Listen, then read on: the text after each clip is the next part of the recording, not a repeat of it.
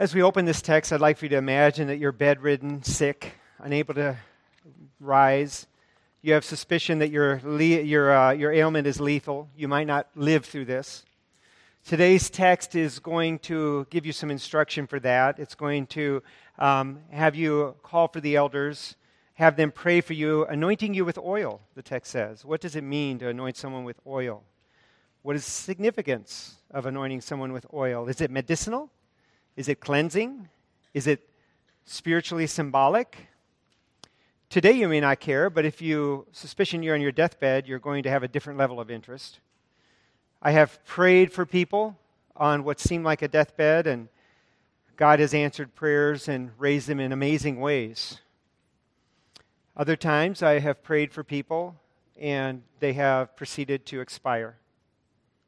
In one case, I was at the Nelsons. Steve Nelson's mom had come and visited our church and came to Christ at a very elderly age. And when she was on her deathbed, I actually prayed that God would take her. And we went into the kitchen after we were with her, and we checked on her 15, 20 minutes later, and God took her in that time.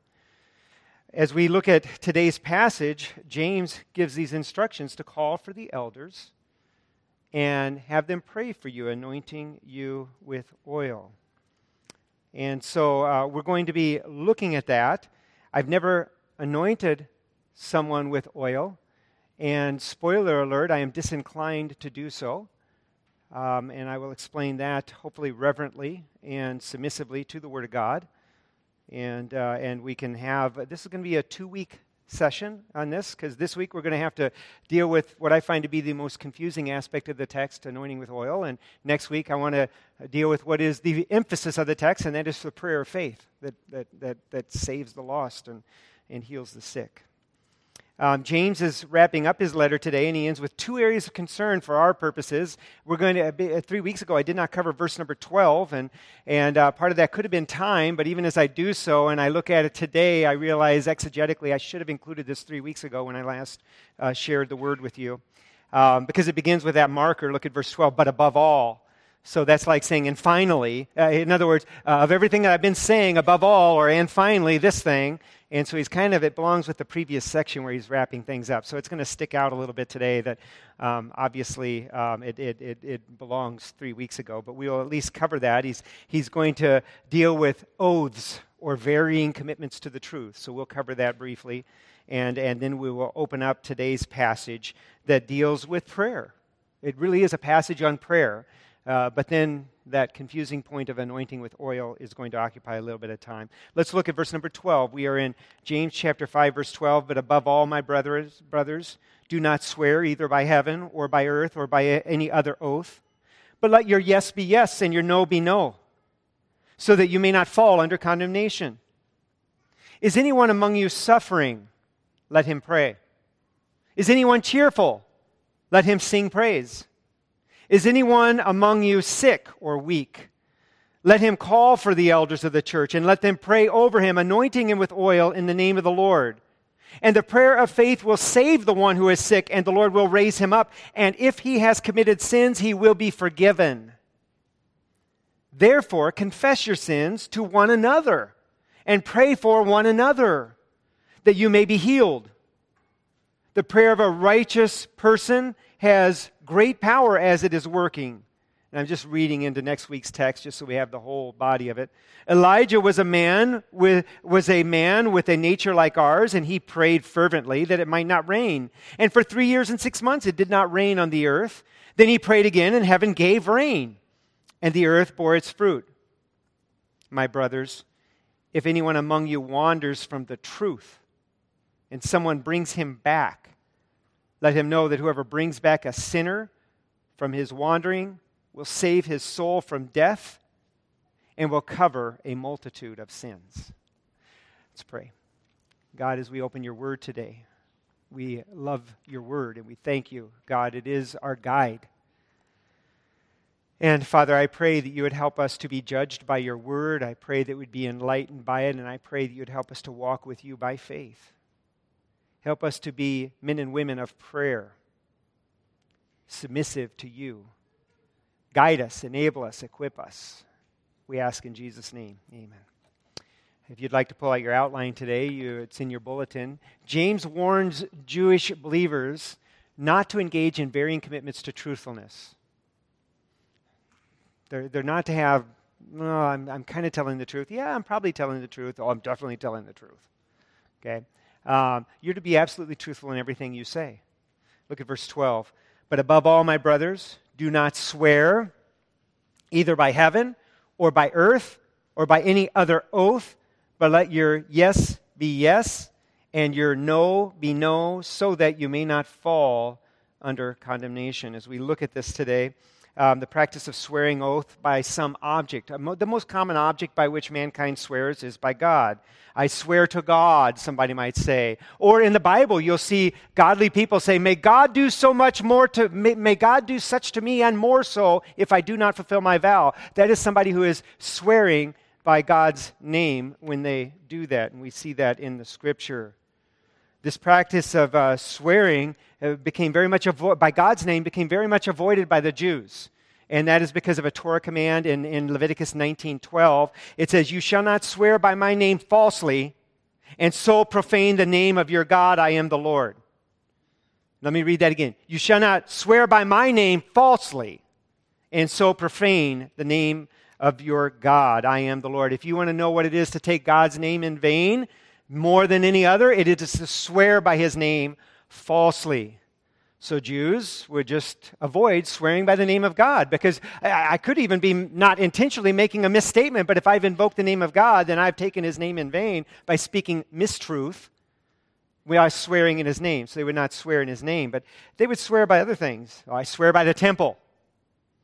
I swear by the temple of God that I am telling the truth. And then there became different levels of commitment. I swear by all the gold in the temple. Now, you see, the gold in the temple, you could estimate, weigh, and assign a value. So if I break my word after swearing by the gold of the temple, there is a value I owe you for having broke my oath. So that would be more binding than saying I swear by the temple of God, because what is the temple of God worth? I mean, it's kind of inestimable. And you're saying, no, you're making this up. Well, listen to Jesus in Matthew 23. Woe to you blind guides who say, if anyone swears by the temple, it is nothing. But if someone swears by the gold of the temple, he is bound by his oath. So Jesus is saying, woe to you blind guides. Who is he speaking to? Blind guides, I think he's speaking to the religious leaders of the day. And what are they teaching? If you swear by the gold in the temple, you have to fulfill your oath. But if you swear by the temple, not so much. It's just varying commitments to the truth. So who's James's audience? Who is he writing to? James 1:1, to the 12 tribes scattered abroad. We take this to be Jewish Christians right after the stoning of Stephen, very early in church history. So here these Jewish Christians, they go into a Gentile world, they're in the dispersion, and they bring with them this custom of swearing by this or that, temple versus gold in the temple. Had to be very foreign. Well, maybe not. I would think it'd be very foreign to the Gentiles. It's odd on the face of it, but it betrays a fundamental dishonesty in the human soul. Now, the United States is not a religious nation, not so much anymore. At our founding, if you had said, with God as my witness, I am telling you the truth, you were swearing by the name of God. You were invoking God, and that meant something then. It would mean nothing today in most of society. With God as my witness, it's like, well, why are you amping up your claim to truth? Maybe I should distrust you more. It would be our response today. But we do have varying levels of commitment. You might be in negotiations with somebody, and they're saying, oh yeah, and we could do this, and you turn the piece of paper over to them and you say, could you put this in writing? Well, I can't commit to that. I have to go talk to management. I got to go, oh, okay, we're just talking.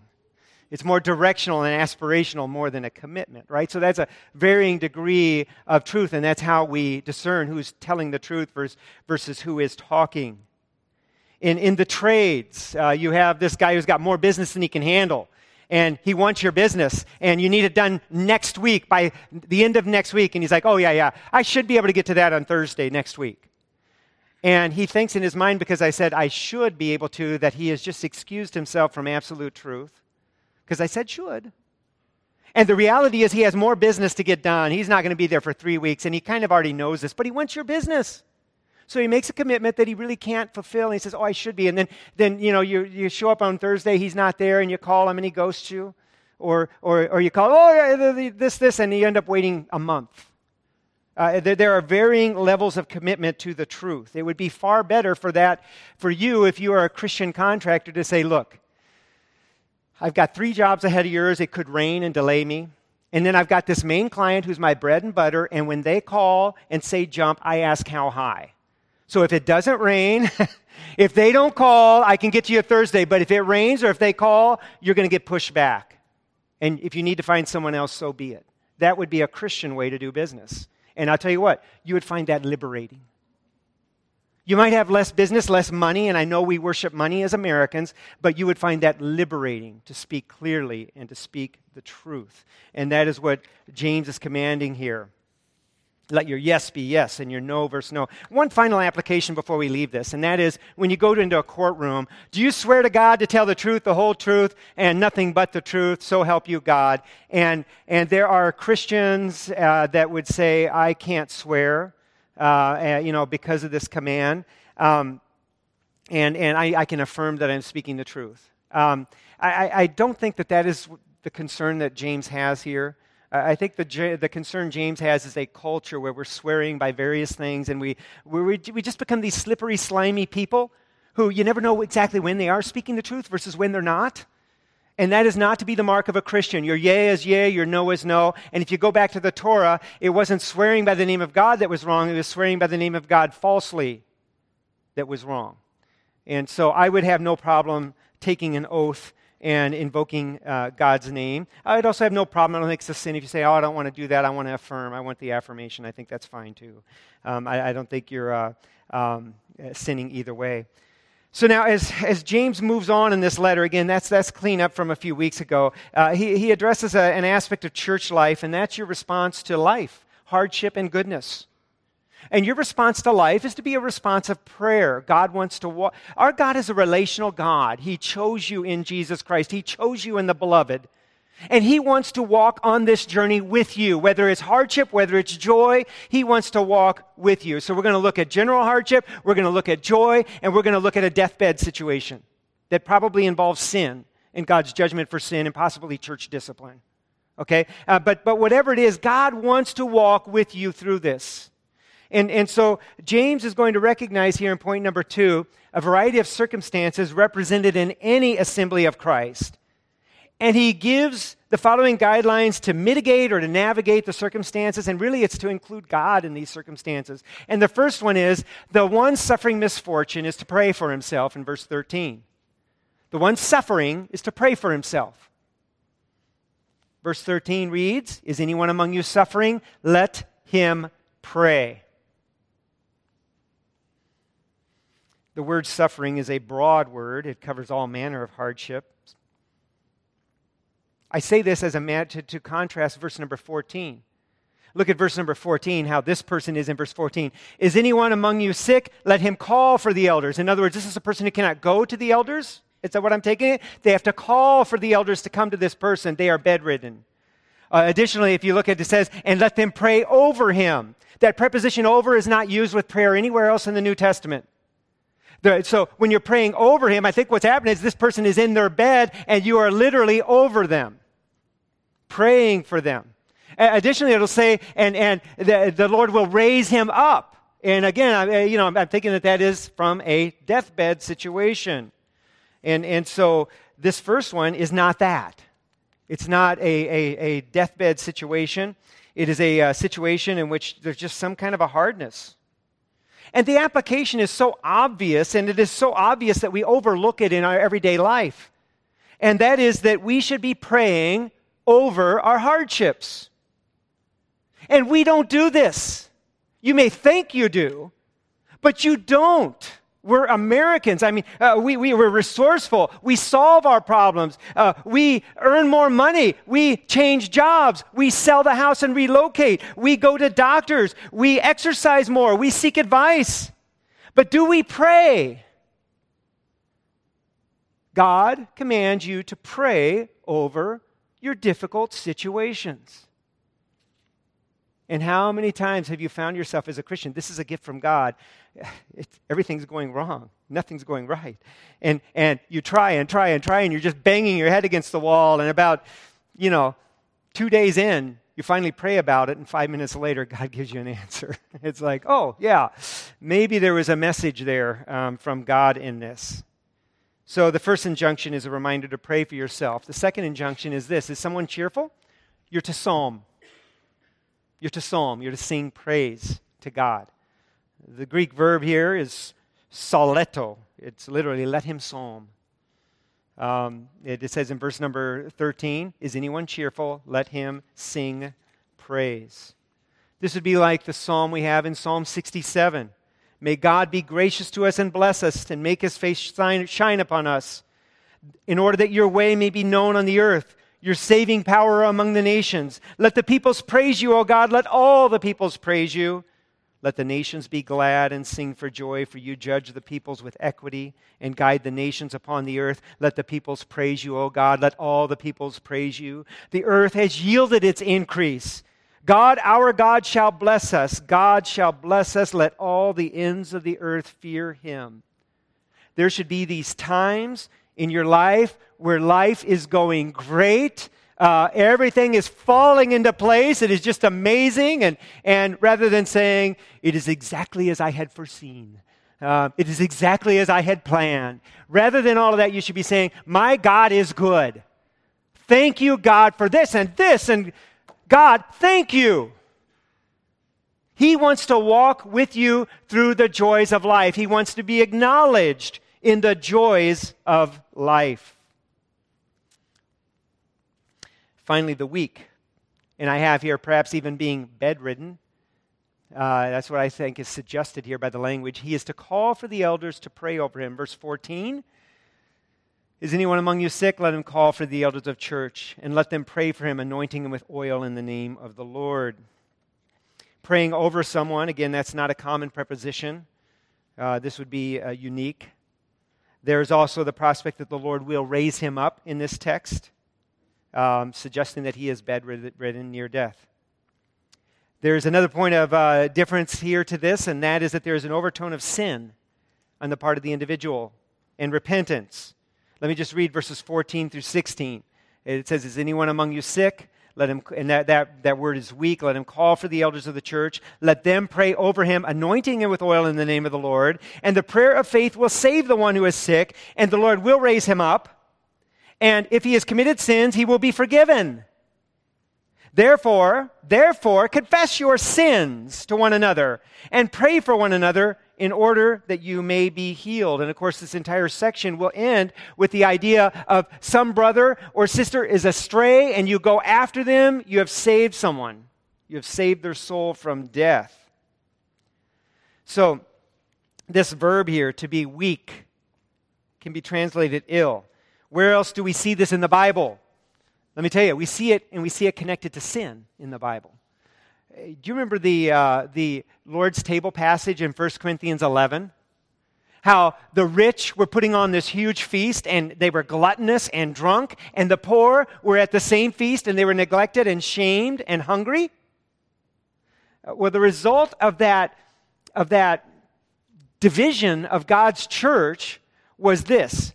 In 1 Corinthians 11:30, for anyone who eats and drinks without discerning the body, eats and drinks judgment on himself. That is why many of you are weak and ill. There's the word from today, weak. That is why many of you are weak, because you are dividing the body at the Lord's table. It says that is why many of you are weak and ill, and some have died. Exact same word that we have here today. Are you weak? Sin for the elders. And if he has committed sin, if this is a sin-related judgment, it's also akin to 1 Corinthians 5:5, where a man was overcome in sexual sins. He's disciplined out of the church. You are to deliver this man to Satan, Paul says, for the destruction of the flesh, so that his spirit may be saved in the day of our Lord.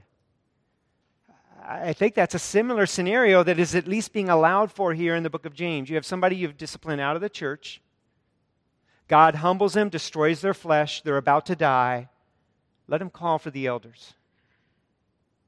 Let him confess his sin. Let them pray over him. The Lord will raise him up. Now, does that mean every time this happens, there's always a healing? I think you know your Bible better than that. Certainly, in the end, he will be raised because his soul will be saved. His body will be resurrected. We'll cover that aspect of it a little bit more next week. One thing I do want to caution is not all weakness and not all sickness unto death is due to sin in terms of some specific sin for which God is judging you. There's a general curse of sin on the world, as we read today in our opening text. But not all of your sickness and weakness is connected to a specific sin that needs to be confessed. You might remember in our Lord, his disciples asked him, Rabbi, who sinned, this man or his parents, that he was born blind? And Jesus answered, it was not that this man sinned or his parents, but that the works of God might be displayed in him.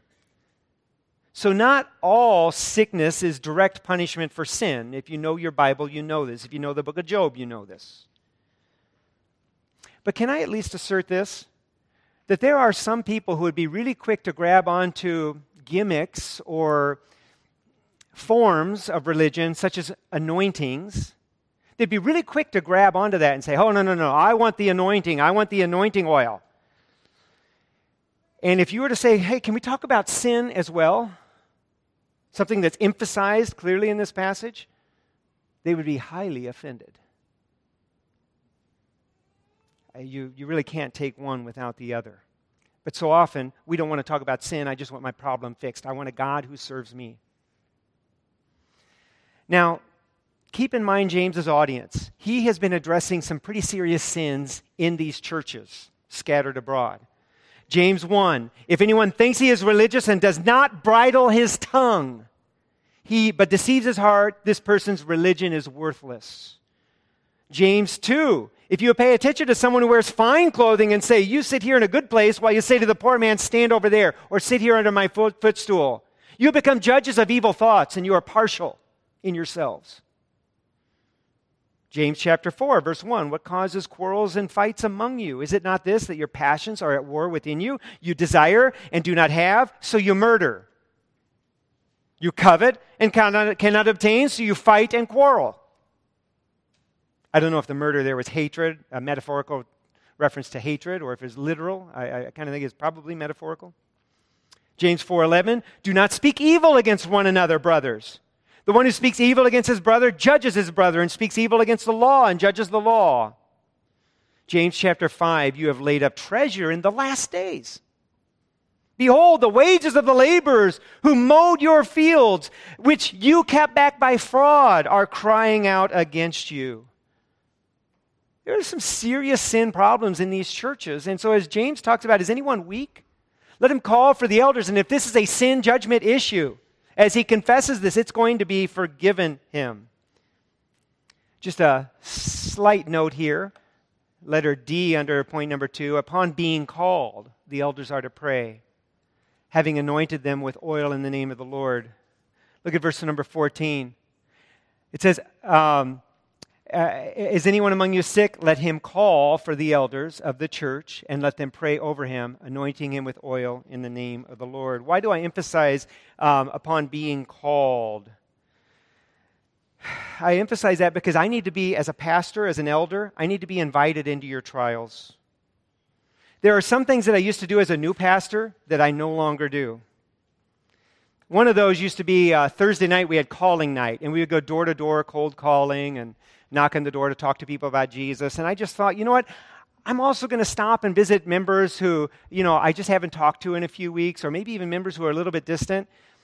Do you know how awkward that was for me to stop in on you on a Thursday night? It was not comfortable. And if it's not comfortable for you and we're family, how is it for people who don't even know me? And so I no longer just drop in on members on Thursday night. It's just not where our society is at. It used to be you had a porch on the west or on the east side of your house. So in the afternoon when the sun was low, you'd be out on your porch to escape the heat of the house, and you'd be talking to people walking up and down the street. Maybe have a pot of lemonade. Oh, I'm sure I'm being a little too Norman Rockwell there, but it was different. It was different. There was a time the pastor could just drop in on you anytime. We're family. It's good. That really cannot be done anymore. The other thing that I used to do is just drop on people in the hospital. Yeah, when they were in the hospital, I'd say, oh, I heard so-and-so's in there. In fact, if I was there visiting, invited by somebody, and I knew somebody else was there, I'd drop in on them too. That got awkward very quick. In one case, their son was there for an STD. He had AIDS, and his life was under threat, and nobody knew about it, and they didn't want anybody to know about it. And here I show up in the middle of this. And there are just several cases. It's like, oh, what are you doing here? There's doctors, there's nurses, there's activity, and the pastor can be in the way. So it's important that we see here that it says, let them call for the elders. Let them call. The other thing I would say is this: if your view of the pastor is, oh, the pastor, he's the prayer warrior of the church. The pastor is the theologian of the church. The pastor is the spiritual visionary of the church. He's also the administrator of the church. He's the greatest evangelist in our church. He is the leader of mercy ministries. He has the gift of helps. If your view of your pastor is that he has all of this laundry list of these gifts, that he is every part of the body all wrapped into one person, you have a wrong view of a pastor. There are areas of strength. There are areas of weakness. I hate to label mercy ministries as an area of weakness because I have been amazingly involved in your weakness from time to time, on many occasions, and in other times I've dropped the ball. If you're going to put out a job description and require a pastor to say that he is all of these things, you deserve the liar that you get. So, the point is this: the elders are being called for by the weak. And again, I think the overtones of sin and church discipline fit the topics that James is addressing here. God, I've had enough. I feel your hand upon me. My conscience knows what you're judging me for. I'm going to call the pastor of my church when they discipline me out, or I'm going to call the pastor and I'm going to get this right with you. Again, I don't want to step in as a priest. You don't confess your sins to the pastor either. So we want to be careful there. There's some odd doctrines. In fact, this whole environment, as we look at the smearing of olive oil and things like this, there's a lot of interpretations. The Roman Catholics see this as last rites. This is the sacrament of last rites that's being called for here. The charismatic brothers and sisters are like, woo, this is the gift of healing, be healed, right? And as a Baptist, I'm like, I'm really uncomfortable with this. Okay? It's just the truth. That is the truth. But I think, here's why I'm uncomfortable with it. I think the Old Testament Jew had associations in mind with anointings that I don't have. I am a New Testament American Christian. And for me to read this and it says, oh, well, it says to anoint with oil, so I'm going to anoint with oil without understanding what this anointing even is or what it meant and having no soul-based affinity for being anointed. Here's what I'm concerned about. It becomes formulaic. It becomes almost like sorcery. It becomes like we're lining up the spell. We're getting everything in order so that God will most likely do what I'm asking him. In other words, it becomes a way to control God. That's my fear. And in fact, if somebody asked me, hey, I would like for you to do this and I want you to anoint me with oil, I'd be like, what is in your heart that you would request that? How many ways have we been anointed in this society? Who do we anoint in this society? How are you relating to this anointing?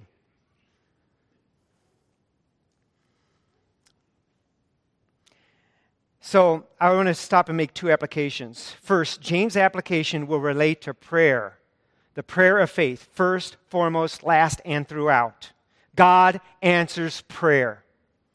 Second, other healing recipes in the New Testament do not involve any oil. They involve the laying on of hands, for instance, with no oil mentioned. In Acts 9, Ananias is sent to Saul of Tarsus. The Lord said to him, rise and go to the street called Straight, and at the house of Judas, look for a man of Tarsus named Saul, for behold, he is praying. And he has seen in a vision a man named Ananias come in and lay his hands on him so that he might regain his sight. And Ananias departed and entered the house, and laying his hands on him, he said, Brother Saul, the Lord Jesus, who appeared to you on the road by which you came, has sent me so that you may regain your sight, be filled with the Holy Spirit. And immediately something like scales fell off of his eyes, and he regained his sight. No oil was mentioned there. The laying on of hands was there. And if you're thinking, oh, maybe the formula for blindness is this, laying on of hands, and the formula for being on your deathbed is, you're thinking like a sorcerer. There's no formulas.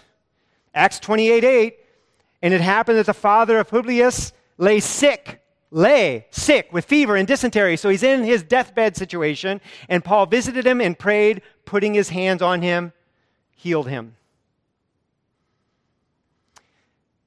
So, as we look at laying on of hands, now laying on of hands I can relate to. That's warm human touch. That's identifying with somebody. I have laid my hands on people when I pray for them individually, not just about illness either. When somebody has a burden, it's very common to put a hand on a shoulder and to pray for them. That I relate to. That I'm comfortable with.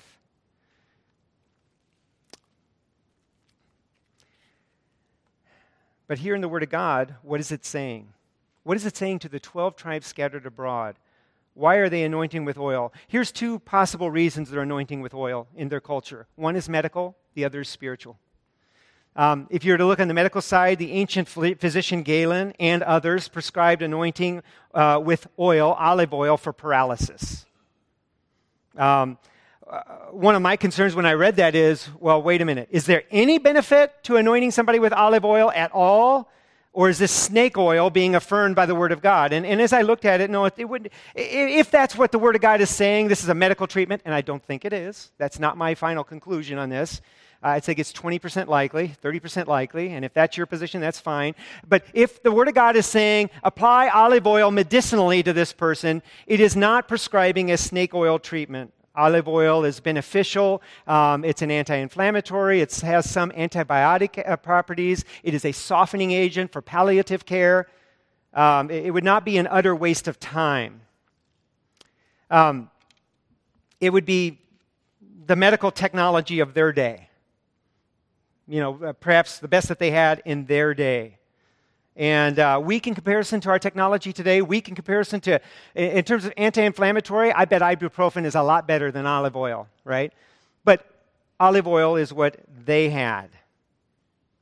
Our technology 10 years from now, I hope in 10 years we look back on chemotherapy as barbaric, as shooting in the dark, compared to immunotherapies or genetic modification, whatever we have in 10 years, I hope it makes our current best technologies look just barbaric and primitive.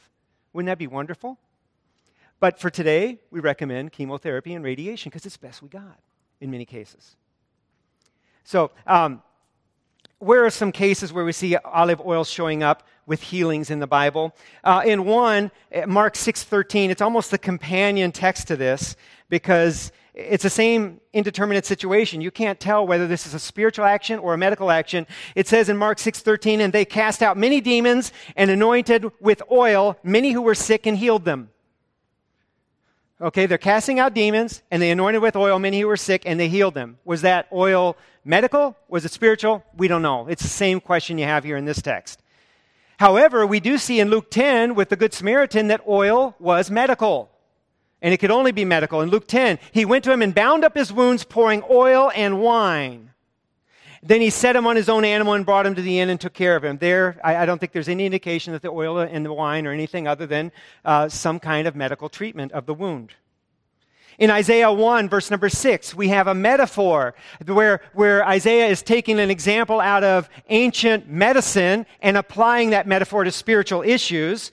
And there he says in Isaiah 1:6, the whole head is sick and the whole heart is faint. From the sole of the foot even to the head, there is no soundness in it, but bruises and sores and raw wounds. They are not pressed out or bound up or softened with oil. So it seemed like there's at least palliative care there, comfort care, where you're softening wounds with oil. So whether anti-inflammatory, antibiotic, or even palliative, olive oil was used medicinally in antiquities. And this could be what it's talking about when it says, let him call for the elders, and they, anointing with oil, can pray for him. Okay, the other idea is that this is spiritual, and I need you to turn to Leviticus 14, if you could please. The idea is that this is spiritual, and this is the cleansing of lepers, and I think the entire chapter is dealing with the cleansing of a leper. We're not going to read it all. We're going to pick it up in verse number 14. There's multiple sacrifices, and you're taking the blood of the sacrifice and you're sprinkling it on the altar of God, and then you're sprinkling it on the individual. You're anointing him with the blood of the offering, and then you're anointing this leper with oil. And I believe that here, because of where it's placed prescriptively, that it's totally a religious exercise. Leviticus 14:14. The priest shall take some of the guilt offering, and the priest shall put it on the lobe of the right ear of him who is to be cleansed, and on the thumb of his right hand, and on the big toe of his right foot. Then the priest shall take some of the log of oil and pour it into the palm of his own left hand, and he shall dip his right finger in the oil that is in his left hand, and sprinkle some with his finger 7 times before the Lord. And some of the oil that remains in the hand, the priest shall put on the lobe of the right ear of him who is to be cleansed, and on the thumb of his right hand, and on the big toe of his right foot, on top of the blood and of the guilt offering. And the rest of the oil that is in the priest's hands he shall put on the head of him who is to be cleansed. Then the priest shall make atonement for him before the Lord. Okay, I take that to be not medical. I take that to be spiritual. You're putting this oil on the right ear, on the right thumb, and the right big toe for every leper. I don't think we're treating something medically here. I think it's a spiritual activity. You might read in Psalm 133 of how beautiful it is at Aaron's anointing, the oil running off of his head, onto his beard, into his collar. And I'm sitting there thinking, get me a change of clothes, right? That is not something I desire. It would feel more like I was getting pied for being on the losing VBS offering team or something, that, if you're dumping oil on my head. I think some of you would like to do that. But James is writing to the 12 tribes who are scattered abroad. Now, Paul said to the Jews, I became as a Jew. And if this is a Jewish Torah custom, in the early church, early Jewish churches, 12 tribes scattered abroad, I would liken this anointing with oil to observing days and festivals. Romans 14 says one person esteems one day better than another, while another esteems all days alike. Each one should be fully convinced in his own mind. The one who observes the day observes it in honor to the Lord. The one who eats, eats in honor to the Lord, since he gives thanks to God. The one who abstains, abstains in honor of the Lord and gives thanks to God. So I don't think James 5 anointing is medical, but if it was not absolute snake oil. It had some benefits.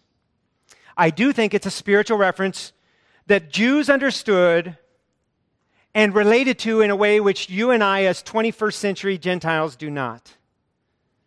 For them, there was some clear reference that they understood down to their bones. For us, I'm afraid we would approach it in more of a formulaic, almost spell-like approach, where we are formulating our prayer spell in the sense of getting all the ingredients right in order to make sure we get the best answer from God, the best results out of God. I think our heart would be wrong. Or at least I would question the heart of the person making this request, unless anointing had been a part of their lives heretofore, and it was something that they related to in a way that I do not. For my part, I would be in an utter state of disequilibrium if you asked me as your elder to anoint you with oil while I prayed for your sickness.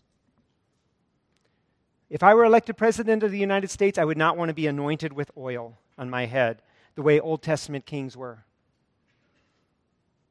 To them, it was such a blessing that the 23rd Psalm even includes it. It says, "Thou anointest my head with oil." I quote that psalm having zero desire to have oil poured on my head. But they quoted that psalm understanding something very beautiful, experientially beautiful, down to their core. Are there any other commands of Scripture that we look at and we say, well, I know the Word of God says this, and it says this clearly, but we don't do this? I can think of 4. They're imperative. Greet one another with a holy kiss. Now, as we dismiss today, I will not be greeting you with a holy kiss. If we were in Argentina, absolutely. I visited Argentina, and there's a few ways in which their culture is superior to ours, and the holy kiss is one of them. And it's not just in churches, it's everywhere. If you've got somebody that you know very well, you give them a kiss. It is non-sexual. You lean forward, you bump cheeks, you kiss the air, no hands, no touching, no hugging. It's just very, very clean, very beautiful, very intimate, very warm. I love it. And I would have no hesitation in Argentina to engage in the holy kiss in the foyer after church. In fact, I absolutely would and have. But here in Minnesota? Could you imagine in Rochester? Yeah, they kiss there. So I think these are just limitations of our time and culture. If you can help me to understand this anointing in a way that I desire it, down to my bones, and really feel at peace that I understand what I'm doing and I'm not seeking to control God, then I would be willing to engage in anointing. But as it is right now, I'm not there. And it's a state of weakness and time and culture and distance. While the anointing oil is receiving all of our attention today because we do not understand its significance, anointing is not James's emphasis here. Look at the verbs. Anointing is an attendant circumstance participle. It's not the verbs. Just look here at verse number 13. Let him pray. Verse number 14. Let him call for the elders, and let them pray is the verb. Anointing him with oil is the participle. Verse number 15. The prayer of faith will save the one who is sick. The Lord will raise him up. Verse 16, confess your sins and pray for one another. The prayer of a righteous person has great power. Verse 17, Elijah is a man who prayed fervently. Verse 18, then he prayed again. This is a passage on prayer. And that's what we're going to be covering big time next week. We'll just say this for now in point number 3 as we wrap it up. The prayer of faith will save the sick, and if he has sinned, his sins will be forgiven. This is where we're going to pick up next week.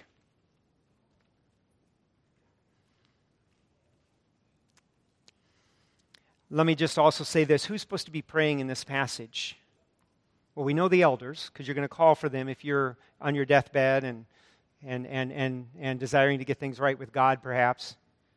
But everyone is to pray. Pray for one another. This passage is not just focused on the activity of the elder or elders of the church. It is everyone. It is just natural that of all of your church members, if you have a panel of elders, a group of elders, that they are going to be the spiritually mature among those in the church, and you're naturally going to call for them.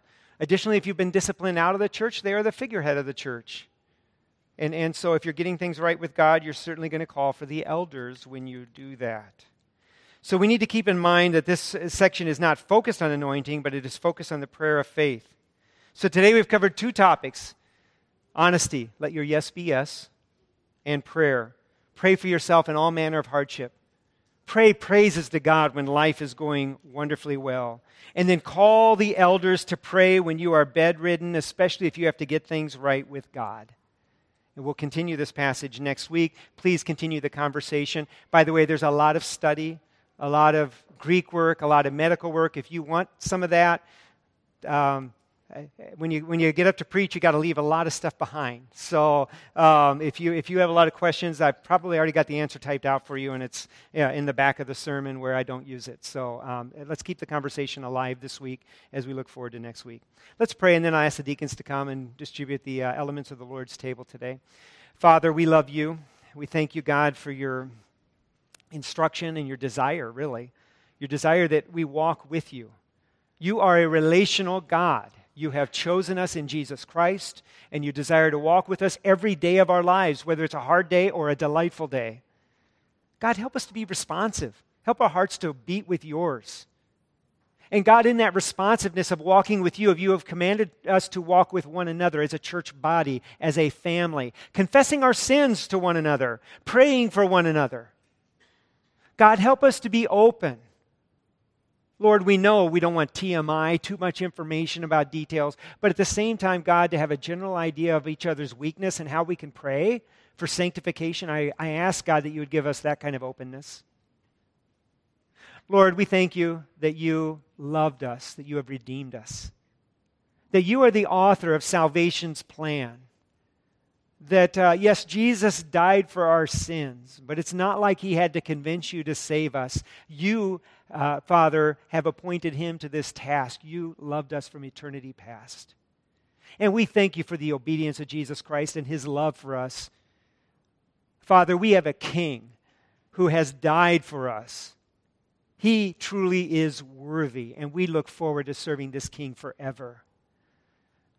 Lord, we want to take a moment and remember his hour of suffering, his hour of shame. Perhaps I should say hours, to be more literal, of suffering and hours of shame. As he became sin for us, he who knew no sin. Father, as he experienced your wrath against sin on our behalf, it is stunning. It is awful. And yet, Father, it is our salvation. And it is the spiritual economy by which you have said our sins can be forgiven. We thank you for Jesus, and we want to remember him now in his name. Amen. Deacons, if you'd come, please, and we're going to hand out the bread represented